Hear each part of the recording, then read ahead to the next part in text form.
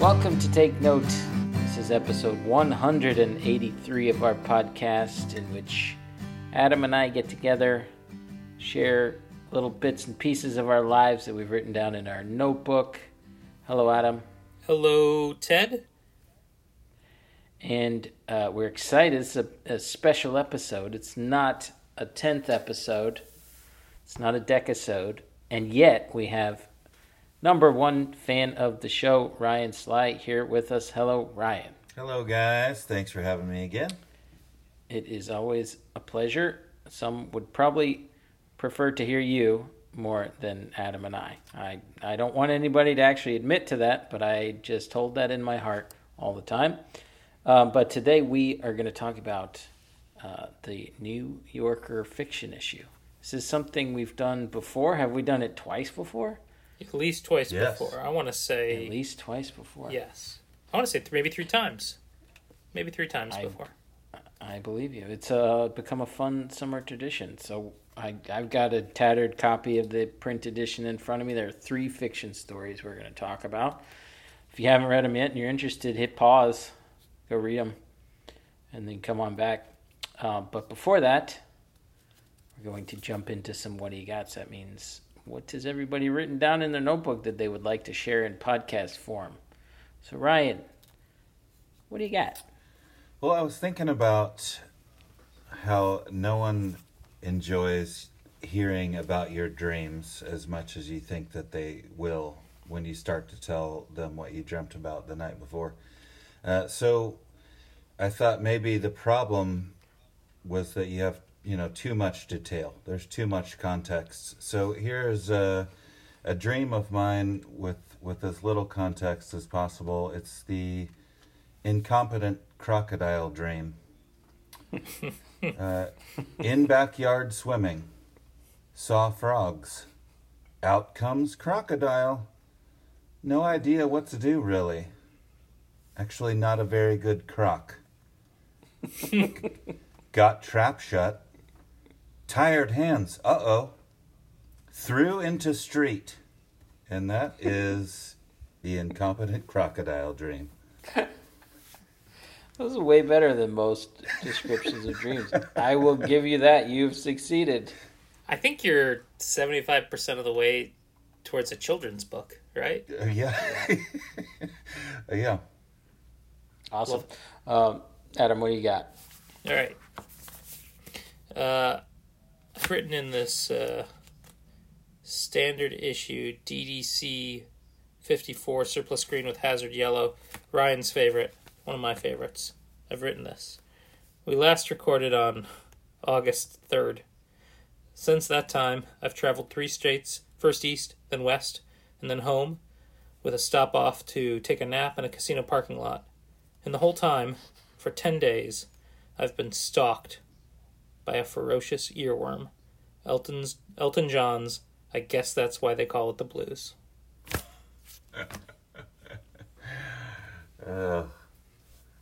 My kids Competent have been songsmith. My kids have been watching all of the Pitch Perfect movies this summer, like repeatedly, and Oof. it's been a real problem with all the pop songs being stuck in everyone's head all the time. Like someone will start the beginning of one, and then that's it for the rest of us for the whole day. Now, do they do existing pop songs in that film series? That's correct. Yeah. Okay. Too much. My version of that is I put one of my son's playlists on at baseball practice to be kind of peppy but a little bit getting you fired up, and then like the Zombies 2 soundtrack song comes on, and it's like, who put this on there? This is not Credence.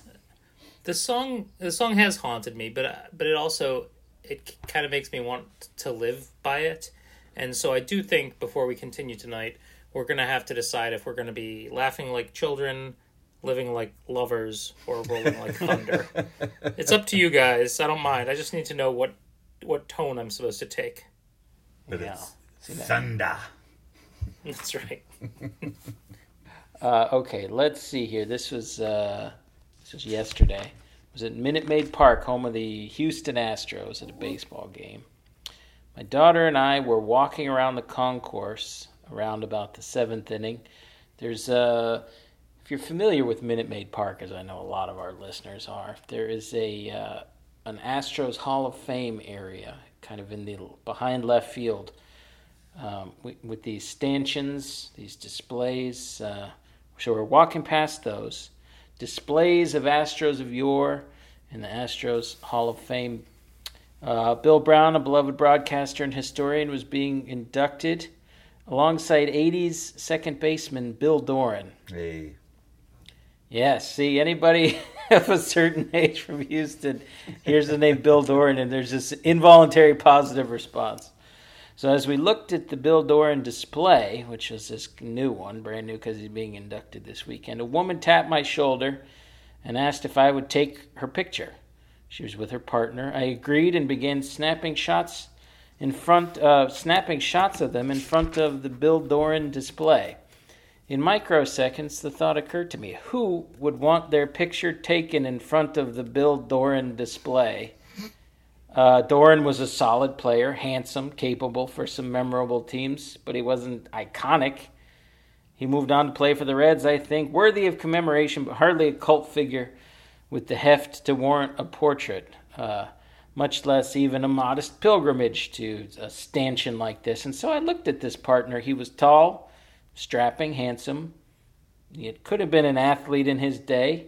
Could have been in the 80s. The contours of his cheekbones and his nice eyes were not dissimilar to the ball player in the picture. Someone behind me cried, "Is that you?"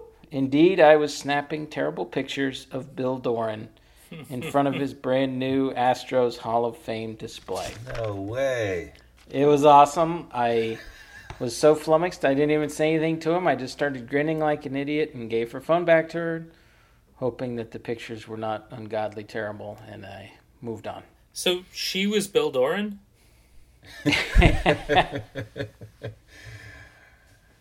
Strong mustache on that handsome lady. Indeed. What do you got, Ryan? Man, I'm pretty blown away by that. It was awesome. Traveling this summer, hanging out in the United Club somewhere. I don't even remember exactly, but overheard a phone conversation a young lady was having with her boyfriend. They were arguing for a long time. Yeah. About Bill Doran. And then she said, "I don't know how people sleep on this, but the Bible is actually a really interesting book to read. It's way better than reality TV, in my opinion."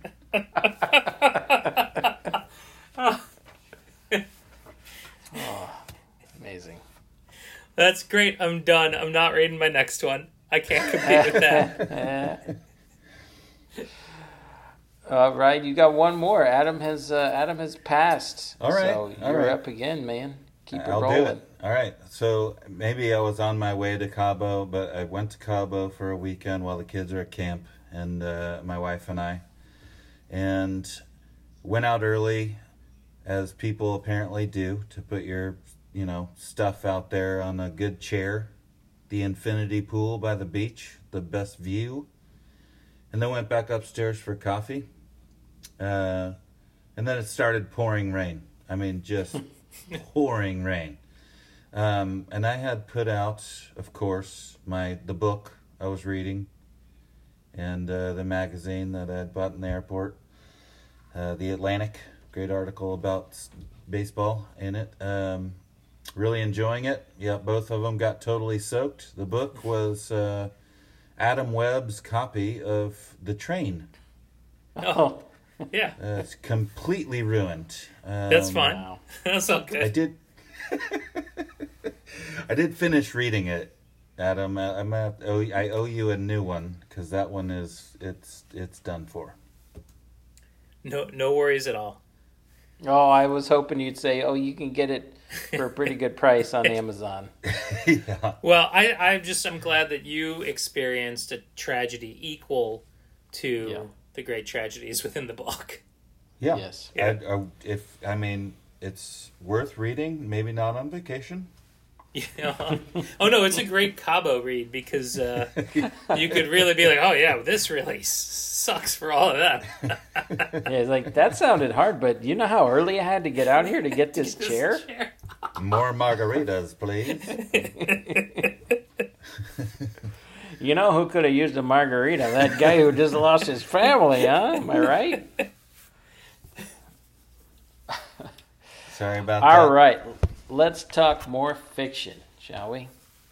Well, quick, before we jump in, Adam, you mentioned it, but Ryan, what are you writing in right now? What's your notebook du jour? So, well, I'm currently in the amber version of the Field Notes Craft edition. Oh, Couple is that an older edition? No, it's the new Craft Plus. Oh, the new one. Sorry. Oh, yeah. Gotcha. Okay, cool. Oh, you mean the Craft amber Plus? Colored. Yeah. That's my mistake. Yeah, those guys, they got me good here lately with the. They did a Wednesday berry colored version of the Craft Plus, free with any order. And with all the hype about the new one coming up, I resubscribed. Good. And I thought, man, I'm about to get more of these, that I should use a Craft Plus this time around. So that's what I started. Good. That's exciting. I'm glad you're feeling it. Yeah, I was pretty good about using more than buying last year. And so now I'm going to swing the other direction and share some books with you guys coming up real soon. Cool. Sounds great. I'm writing. I got my Dapper Notes Metamorphosis edition, which is from April. And I told you guys, but I'll say it in this forum. I'm getting pretty darn comfy with a beautiful mini-paged pocket notebook showing up every 3 months with these Dapper Notes. This one is like an intense luminescent butterfly design. Got another one with a cool illustration. I got one a couple days ago from Yuma York designed these things for Mr. Dapper Notes, Inan Avital. And just one after the next is really handsome. And they have, these fly leaves, these leaf paper things. Like the new one is just thin and sort of vellumy, and it has these amazing line drawings on them. And it's become this it's not that much time that elapses between them, almost to the point where I'm like, wow, he is putting together some really cool notebooks on a pretty intense schedule. And I don't think I can give these things up. It's working too well, and they're so fun. And I have 2 in the holster.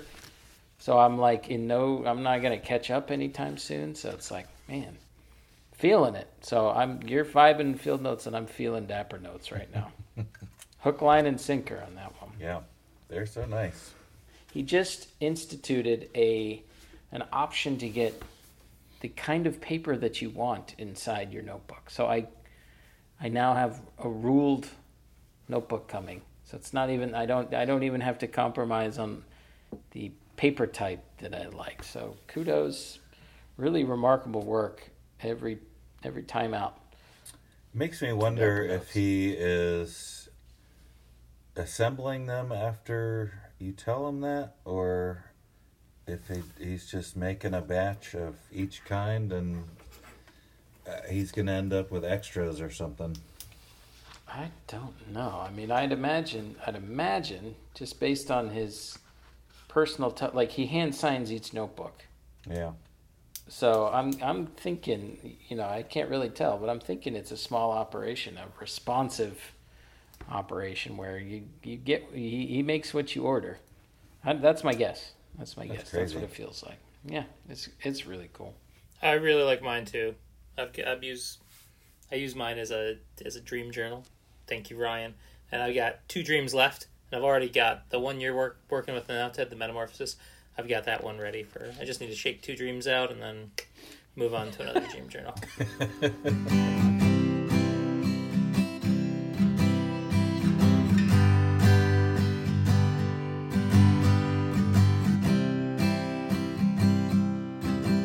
right, so turning to the New Yorker fiction issue of middle July 2023. So there's 3 stories that we're going to talk about. Let's see. Adam, why don't you start us off with Hiromi Kawakami's story, The Kitchen God. Hiromi Kawakami, not to be confused with Mieko Kawakami, who's excellent Japanese novelist. Her book Breast and Eggs is really good. So at first I thought I was reading a Mieko Kawakami story. Then I did a little Googling. And I realized, different lady. The Kitchen God, a woman communicates with a 3-faced creature who lives under her refrigerator. She begins an affair with a man who pays for sex, but is too desperate for a real relationship. So that's The Kitchen God by Hiromi Kawakami. And what do I have to say about this story? I loved how all over the place it was, and how kind of unexpected it all was. And then it just sort of ended, you know? She runs into the kitchen god again, and it ends. So I enjoyed the story, and that was sort of my experience with it. There's also a weasel, maybe. Yeah. the weasel of gossip, of lore. Yeah. I mean, I think you never the main character is not someone who you feel particular sympathy for most of the story. I would say it's sort of, I mean, they're sort of cagey and a little bit unreliable and a little odd, and you're starting to wonder what odd, you know, what is she like? She commits little strange acts. She's eating stucco off the wall. Yeah, and stealing stuff. Yeah, so you're like, it's like, geez, okay. And, you know, she's sort of into, like, positioning herself against kind of the gossips of the building, but, you know, if someone's eating stucco off the walls, I'm like, I'm with the aunties on this one. Yeah. You know, I read the description and then I thought about the very end of it, but I should just sort of correct myself. There's a tragedy that happens to this woman, and I don't want to say what it is, but I also don't want to be flippant in, the kitchen god shows up. The kitchen god shows up to her at the end of after a tragedy has happened, and that's how it resolves itself. But I don't want to I didn't want to spoil, but I also realized that in my description I seemed maybe too flippant about how the story ends. Well, and I think the at the end of the reading experience, you are in a position of being pulled along by a sort of unsympathetic character who then, you know, when the tragedy occurs, it's clear that she doesn't have the tools that she probably wants to navigate this world that she's in. So it's sort of, I mean, that is the experience of the reader to have to ask yourself, geez, why was I so unsympathetic to this person?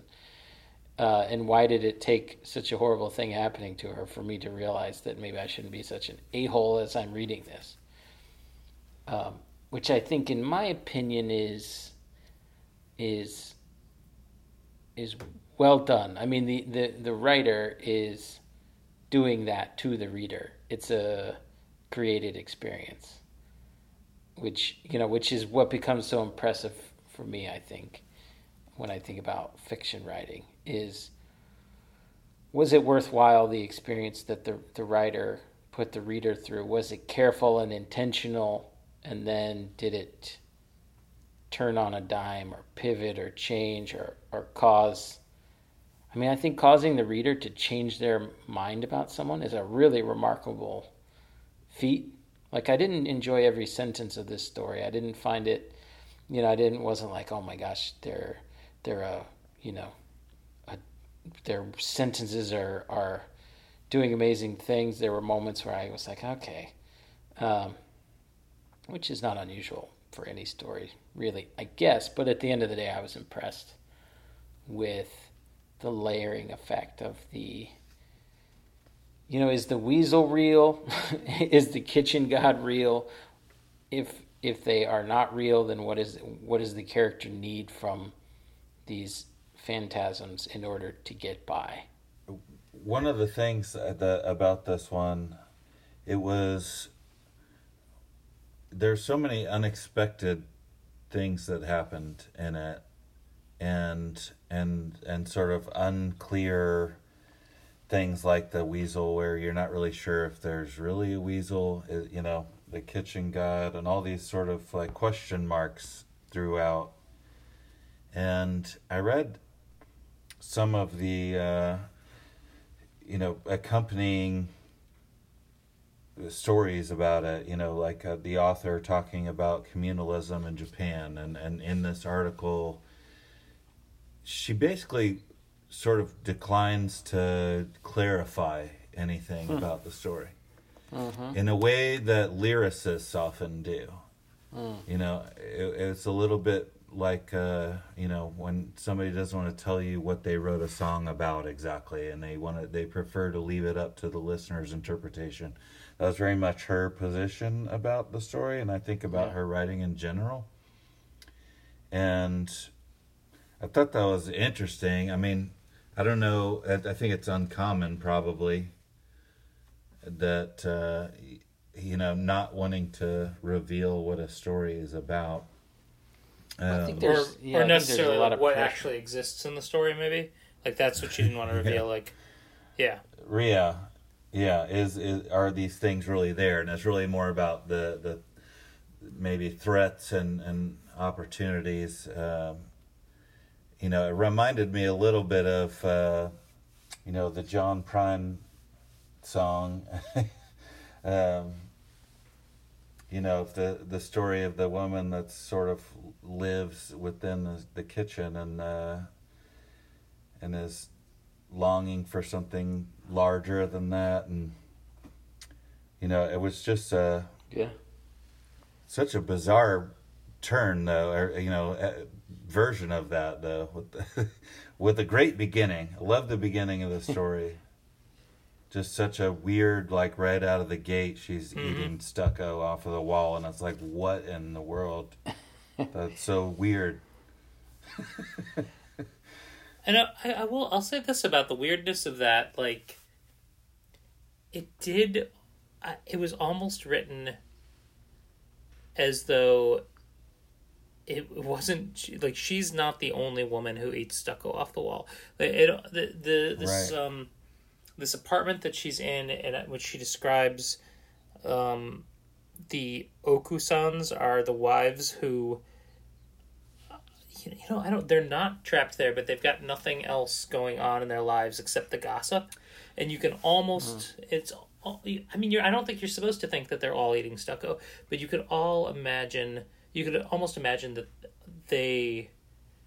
their lives are affected in such a way that if they're not eating stucco, it may be something else along those lines. But that it's not that bizarre in the world that she's found herself in that she's eating stucco. Yeah, or stealing things from the store every day, right? For sport, and it's one sort of One of my favorite lines from the story that I'm looking at as you said that was, "With all the talk about weasels, I had no chance to steal anything." There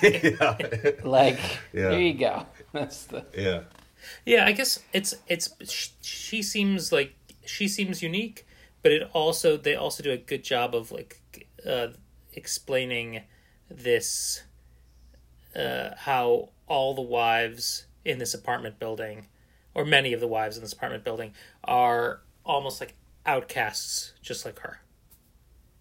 Yeah. But I think at the same time, from the point of view of the narrator, she's not quite able to see that. And that's almost the distance between her and the others. It's like she's never willing to say, okay, let's actually get together about this instead, but she's always sort of, to her, the weasel talk is cuckoo, but then she's got her own, she's talking to the kitchen gods. So she can't see what you're describing, where they actually share more than she would ever willingly admit. Probably until the final lines where she sort of does this mantra of, the desire for universal happiness, which is a real spin right at the end. Yeah, I think that felt like very much a reaction to the dark ending. Yeah. Mm-hmm. Where she sees more of that, right. more of the threads connecting everybody. Should we hit the next one?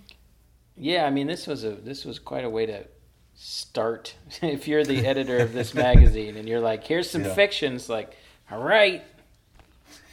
Okay, the next one is a Jhumpa Lahiri story. Adam, you want to tee this one up? Peace Parties by Jhumpa Lahiri. A novelist in Rome misses his son, grows dissatisfied with his wife, and uses his writing to imagine a connection with a woman he met at a party. Jhumpa Lahiri went through the creative writing program at my alma mater, Boston University, a few years, 10 years before I did. And I always think of how much I did not enjoy my third creative writing teacher at BU. The first two were great, the third one not so much. Whenever I see Jhumpa Lahiri's name, I think about that third guy and what a pain in the butt he was. Is this why, Adam, you're always complaining to me that you never got the Lahiri treatment at your alma mater? Does this explain that, I guess? Yeah. I was wondering why you went on and on about that. That's right. Yeah, right. Never got the Lahiri treatment. I imagined that Jhumpa Lahiri, whose name might not be pronounced that way, did not need any special treatment. That's what I like to... That's what I think. Like, I didn't like that guy. He probably wasn't any help to Jhumpa Lahiri. She probably didn't need it. Well, the funny thing for me, I associate her with, fiction from her whatever particular kind of background, and I don't say that with any level of knowledge, but making the leap to this being a first-person novelist speaking in Italian from Rome. And then I thought, is this written in Italian? So I went to... at the end, it's translated from the Italian. Yep. Which that kind of experience of realizing that was interesting, because I think I just jumped in, and then, the character's Roman, and, you start to wonder, oh, what's that? Okay, so there's some cool kind of layering in that respect, kind of right out of the gates. She moved to Italy a few years ago, learned Italian, started writing in Italian, and I think edited a collection of modern Italian short stories too. I had no idea about any of that. It's awesome. I mean, I could have done that if I got the Lahiri treatment. Yeah. I could, but I choose not to. What did y'all think of the story? At first, I was maybe not loving it. I don't know. I don't even want to say that. Yeah. It really grew on me. So maybe I was like, this is good, and it got great. So I don't even want to say I wasn't enjoying it at first, but I did not think this was for me so much for some reason early on. But it just kept digging in, and I felt like, in a way, it felt very inevitable, but in an unexpected way. Like, when you get to the end of this story, it seems inevitable, but from the beginning, I wasn't quite sure. I mean, I had a similar experience, and I think, by the time I reached the end, I realized that some of the power of it came from the structure of it. The repetition of the party that happens every year, and it was a real exercise in setting up expectations for the reader and the character, and then using disruptions to those expectations. They can be small disruptions, but when they upturn kind of this craving for routine that you get as the reader, then the upturning of those becomes dramatic in a way. It's sort of the opposite of eating chips of stucco. It's more like this one person that I sort of thought I might see at this party showed up, but it was 30 minutes later than I thought. And as a reader, you're like, oh, 30 minutes later, what does it mean? Which, so there's that style doesn't necessarily jump out from the very beginning. It is the accumulation of it that to me was the power of this story. I mean, very deliberately. It's like she has this party every year. Every year I look forward to it for these reasons, and this happens, and these people are there, and I'm a little uncomfortable, but then I get, it's a very human level story too. Us Roman novelists hanging out, this is the kind of experience that we typically have. Ryan, what was did you enjoy the story? Did you enjoy it from the start? Did you not enjoy it? Yeah, I did. I think I agree that it's sort of where, much different beginning, where the other one, or the first one is just right out of the gate, like grabs you in a way that's like, what is this going to be about? This one was, a little slower build, but didn't take too long, I don't think, to make you sort of wonder,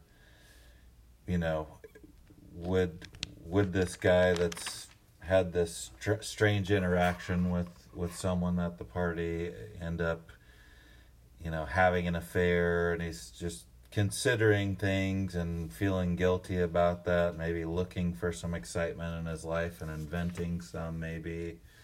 But yeah, it does not go exactly where you think it's going to, and at the same time, I think that the author manages to make you care about, what happens to P, and you kind of get pretty invested pretty quickly. So I think it was effective. Yeah, really different from the first one, certainly. Do you think the whole? There was a. Sorry. No, go ahead. Do you think the narrator? Do you think that the relationship is entirely one-sided, or the interest is entirely one-sided? I don't know. Was that your feeling, right? Like the Yeah. Completely invented. Yeah. Okay. Yeah. That's what I was thinking too. But so I guess what's great about that, right, is like, and maybe the great thing about having this conversation is it's like we talk about it a little bit, and that's when these ideas kind of occur to me. Is like maybe at least Ted and I weren't into it so much at the very beginning because like it's boring narrator becomes obsessed. And if it starts with obsessed, it's a totally different story. It like has to start with boring because I didn't realize it was entirely one-sided until the very end. And then it was just like, that was like the inevitable, like, oh my, I didn't, and it's not exactly that the narrator's unreliable either. But you're only seeing it from his point of view. I mean, the voice to me plays a large role in that, and it's sort of a long history of male narrators who just sound a little bit too much like they are sure that they are right about everything and they know what they're talking about. Like just whatever that is, that certain je ne sais quoi, that certain benevenuto de cantuto, that we all sort of can feel about it. That was those aren't real Italian words. I know you guys are wondering. No, I appreciate that. But when we get it transcribed, it's going to make it easier. But this, I don't know, that thing of like just describing your own personal step-by-step thoughts and feelings. And even as I think back, his descriptions of his wife were so reductive and ridiculous and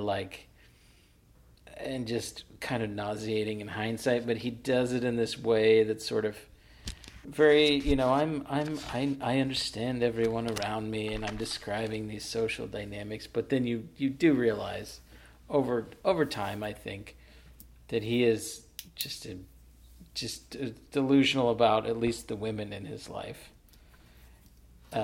It sort of like ties in. He's describing sort of the monotony of the parties in a way, and his relationships and stuff, and he's stuck as a writer and probably feeling stuck in his life, and yeah, is very reductive of his partner and things, but that lends itself to him inventing this romance that doesn't exist.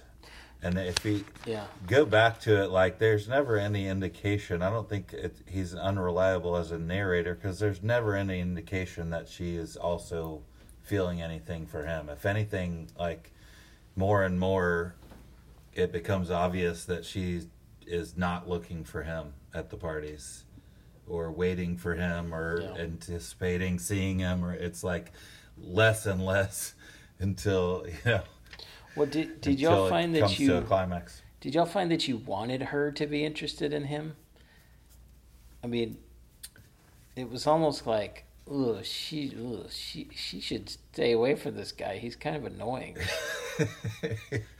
But you sort of expect that it eventually will come to pass. Yeah, when they go to the remote tropical island, and the stage is set. I think we know from Ferrante that no good happens at remote tropical islands. Well, and that, the comparison to Ferrante comes up in a sense too. Once the Italian threads start to come out, and it's first person, and it's very human, and sort of human interaction over long periods of time, the mind does tiptoe over to Ferrante. I did really like, there's one description of mourning in the story that I thought was really, notable. She writes, in the wake of a death, even your own breath, your own shadow come as a shock. Everything feels inappropriate, indecent for a while. That was a good way to describe how people feel in loss. Yeah, I underline that. Yeah, that's great as well. But even as I read that, he's like, for a while. Like, you're such a dick. Yeah. God, can't you just not for once ever? Yeah, that's fair. Two first-person narrative stories in a row, really, when you think about it. I'd say vastly different in the way in which the narrators unfold their experiences or their stories. One is sort of the victim, or not sort of, one is absolutely the victim of something. In this one, he's kind of the perpetrator of at least a very weird neck nuzzle, or oh my god, I loved how that horrible moment that crushed his dreams that something was blossoming was just the weirdest interaction. I thought it was so great. Yeah, because like you're sitting there like, what would I think if I saw someone do that? Like, it was so great because again, it was almost weasel like. You were like, is that real? Would people have not noticed? And then he was later like, everybody would have noticed. But it was just weird enough to be great. I thought. Yeah, and I think what I love about that is that, like, that very weird moment. I love the idea that, like, there actually may have been a spark, right? We don't know for sure, right? It could have just been these sort of like missed connection thing. Probably not. I don't think so. But like that could have been that, and just completely being so weird in that moment is going to wake everybody up to like this is like, what did I almost do? Yeah. Like, hey, if you thought this was going to happen, an awkward kiss in front of my family, probably not the way to start it. Yeah. All right. Next story is Colorín Colorado, which is a story about a writer who has a student who becomes vastly more successful and questions the way that the narrator goes about everything, and then she dies, and the writer, who's the narrator, has to come to terms with the death of her student and thinking back and what it means for her. Now, as I look at it, this is another first-person narrative story. What was y'all's reaction to this little tale? Well, the difference for me with this one, I'm going to jump in because I have to ask this question, is that while I did resubscribe to the physical copy of the New Yorker and did not receive it in time to read them out of the magazine, I both listened to it and read it at the same time. Wow. And my question for you two is that psychotic behavior? I did just say wow as you described it. So you might have to be the judge of that one. I think you're just an efficiency expert, right? I don't have time to read this. I'll read it and listen to it. Well, sad thing is you were driving. Yeah, well, So you would read it and then play the podcast like to get to the next section of where to let you cue the podcast to where you'd left off reading and then went back to reading, that sort of thing? Is that what you were doing? No, I was listening to the author read it while I also read it. That might be the hack of all. That might be the hack of all hacks. Did you? I feel like maybe you achieved a level of symbiosis with this story that none of us could even dream of. But I guess we'll find out, right? I have to admit, this is not the first time I've done this within the New Yorker app. I've done it before. Well, did you find the first time I did that, I was like, "Am I nuts for doing it this way?" Did you find that you had to like slow down and pay attention more? Was there like an effect of it that you could notice? I do get ahead. Yeah, I read faster than they can allowed, so it does slow me down. Are there any positives to this process? I think is what we're trying to find out. We're trying to be open-minded here. Well, I mean, no, okay, probably not. All right. See, I find that I have that thing where I'll read a couple sentences and then I'll realize that I've like skipped whole entire words and stuff. So I'm guessing there's some level of, It did make me pay attention to what was happening a lot. Yeah, and that sounds at least worth a try.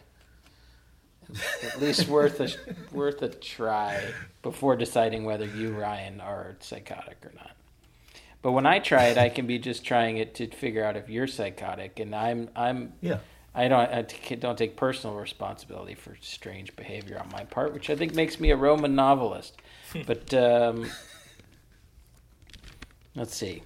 The first thing I underlined in this story is the sentence, "Eggs interest him."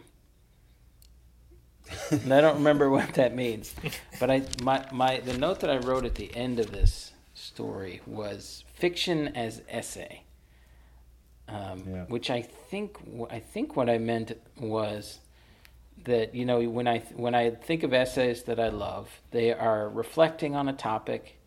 Maybe it's personal experience, maybe it's someone like this chef that she's fascinated with.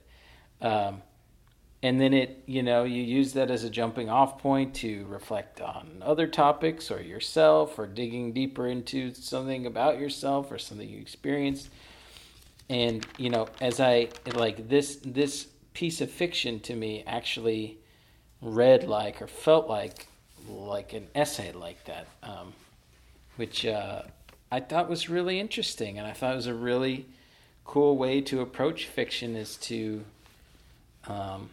I don't know, more or less put yourself in the mind of someone writing an essay about their own life. It wasn't devoid of narrative. There were some great narrative moments, but so I wrote reads and sounds like nonfiction. Yeah, wow, yeah. But that's cool. There's a point in that story where when the writer and her student who becomes a filmmaker are interacting, they talk about how everyone assumes that like the fiction, that the stories are all not biographical, I think. And so I think, Yeah. I mean, unless I'm misremembering, I think the part of putting that in the story is to, have the reader kind of understand that is not necessarily the case. But then the very ending of the story, like the last paragraph with the description of making the eggs, seems to suggest that the story is more biographical to some degree. I liked the story a lot. I think a lot. I liked it, but there were things that just did not ring true to me. And so it seemed to me probably that the things that didn't ring true, this is all conjecture, are the things that maybe were, fudging up the autobiographical part. So the thing that really just stuck out for me was the description of the student artist filmmaker's career. And it just didn't seem anything like reality to me. Yeah. Even it seemed like, I don't know. And of course, I could be completely wrong. Well, I sort of wonder if it's intentional. Maybe, yeah. Well, because so much of it is about style, and the narrator, the author, the narrator, who seems like it's probably the author, is more about character than plot, and sort of struggles with the plot side of things. And so when it comes to talking about things other than herself and kind of sort of telling the story of that, would she fail a little bit at it? Yeah. I mean, I had the same response, Adam, and it ties to other stuff I've read recently. So I was reading Jonathan Lethem's book, A Gambler's Anatomy, or Anatomy of a Gambler, or something like that, from 2015, 2016. And the crux of that book is like this guy befriends or pseudo befriends a rich guy who's gotten rich through these tacky restaurants. And the descriptions of the tacky restaurants are like so bad. And everything, I think it's the same phenomenon when you're as a fiction writer trying to describe something that like caught on or like became famous. It is really risky, because if you're describing an idea that falls flat, it becomes totally implausible.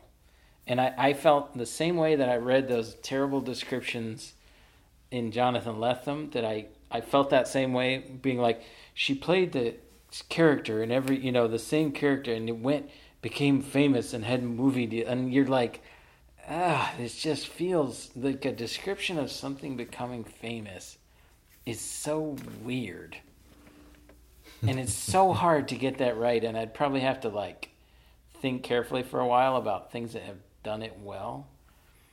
But that moment hit me too. I mean, I thought there were moments of drama that I really enjoyed, like her describing her evening with, the like drug-addled Addie. I thought that was very well done, and like a beautiful sequence. Yep. With the piñata and maybe a little overwrought, I guess, with the symbolism and the where's the hole for candy or whatever. It was a little bit overwrought, but I thought it was very dramatic. I guess it's a shame. It's just a shame that like it's easier to notice the things that take you out of a story than all the things that work. Yes. So I hate to dwell on that. It's a thankless endeavor to write a piece of fiction. Because a lot of it did.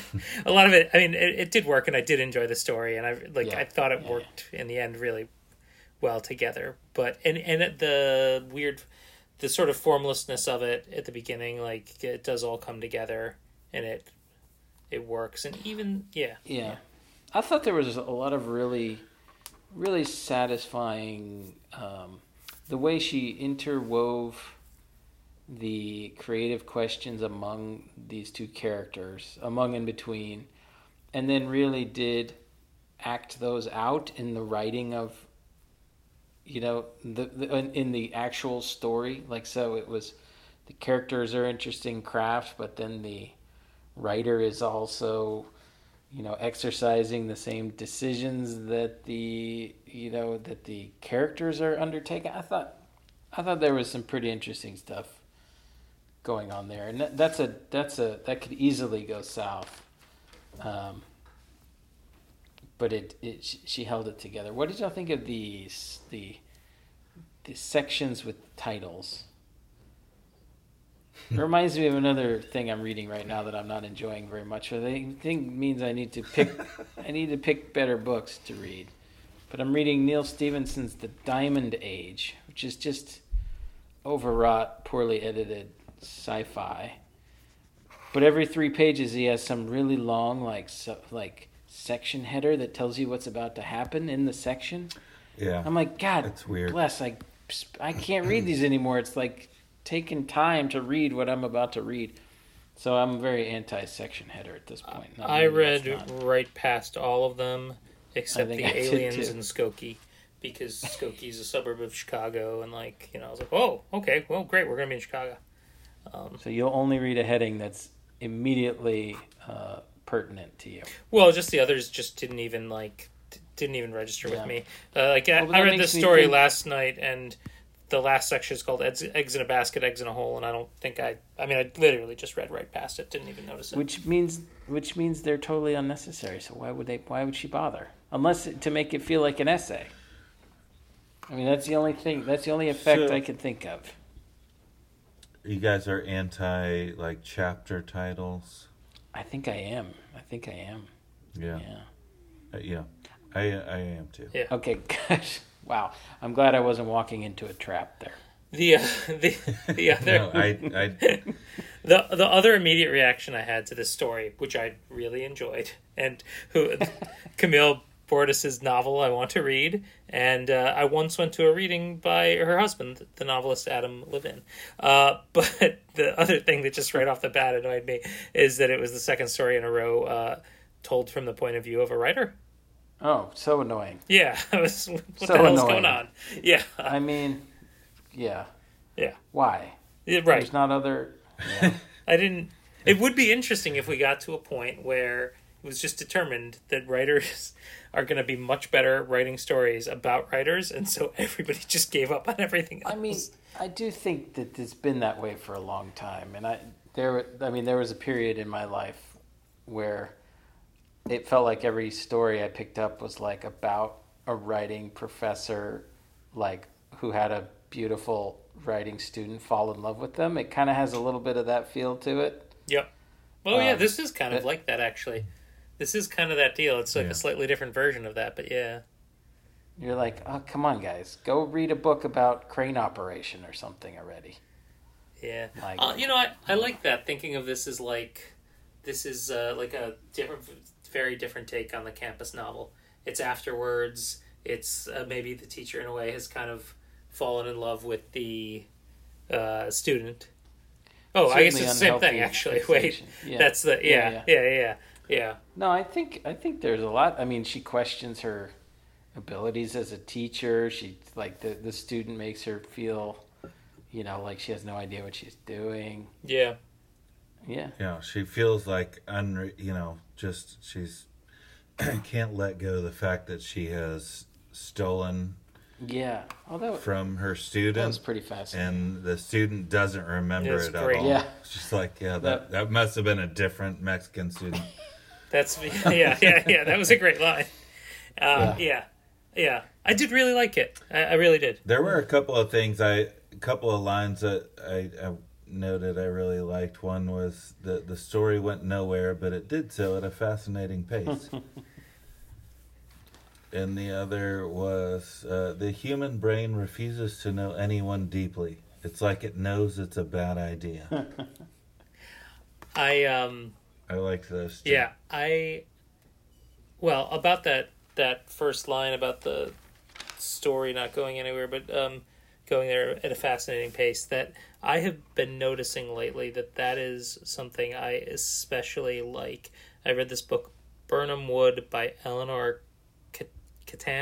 Cotton, I don't know, which is actually a very plotted, becomes like kind of like a literary thriller. But early on in the book, there's these parts where characters are just talking to each other, and it seems very inessential.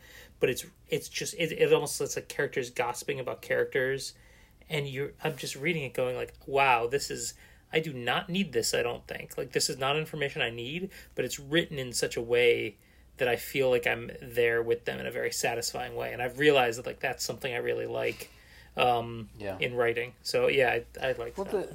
I mean, not to rag on Neil Stephenson too much, but this sci-fi genre stuff, it feels like he's relaying information that he thinks I need, and yet it's all done so poorly that I am sitting there thinking, why are you telling me this? Why are you wasting my time? So I think in a sense that's great writing, where it really isn't what you're talking about or what you're doing, it's about how you're doing it. And when writers lose that really hard to capture tension between what's important and writing really well and that perfect kind of balance point, that is what it's all about. Which I think, that argument about reading lots of different stuff at the same time, I think it's a perfect example of it. And the Peas Parties story, I think, was an example of getting nowhere, but maintaining that balance really well, to the point that getting really kind of nowhere, it didn't really matter because it was well done. But I think this really helps that you didn't have to not care for that long. No, that's true. Absolutely. I mean, like a novel, like crazy. Short. Yeah, like to write a novel where it's back to the Ferrante thing. She manages to write many novels where you care the whole time. I can't remember anything. Yep. I couldn't recount any detail from those books, but I cared the whole time. Absolutely fascinating, this whole writing game. It's been really fun to talk about these stories with you guys. Absolutely. I'm glad this is a summer tradition of ours. We should do it again. We really should. If you have any thoughts about any of these stories, head over to takenote.space. Sign up for our Substack. Links over there. I think it's turning out to be a pretty good little newsletter. But you can comment on stuff and send us some notes and email. You can email us at takenotecentral@gmail.com. Love to hear from you. It's been a fun ride, Ryan. Thanks as always for joining us a little earlier than usual. I'd like to be known as the #1 newsletter fan. Oh, hey! All Thank right. you very much. Add it to the plaque, Adam. Get out your welding torch or whatever it is you use. Yeah, I'm gonna weld another plaque onto the plaque already. So we'll get the #1 newsletter fan plaque welded onto the #1 fan of the show plaque, and it's already connected to the occasional co-host plaque. Yep. It's gonna be a pain to ship this when we finally do. Irregular object, extra fee. All right, take care.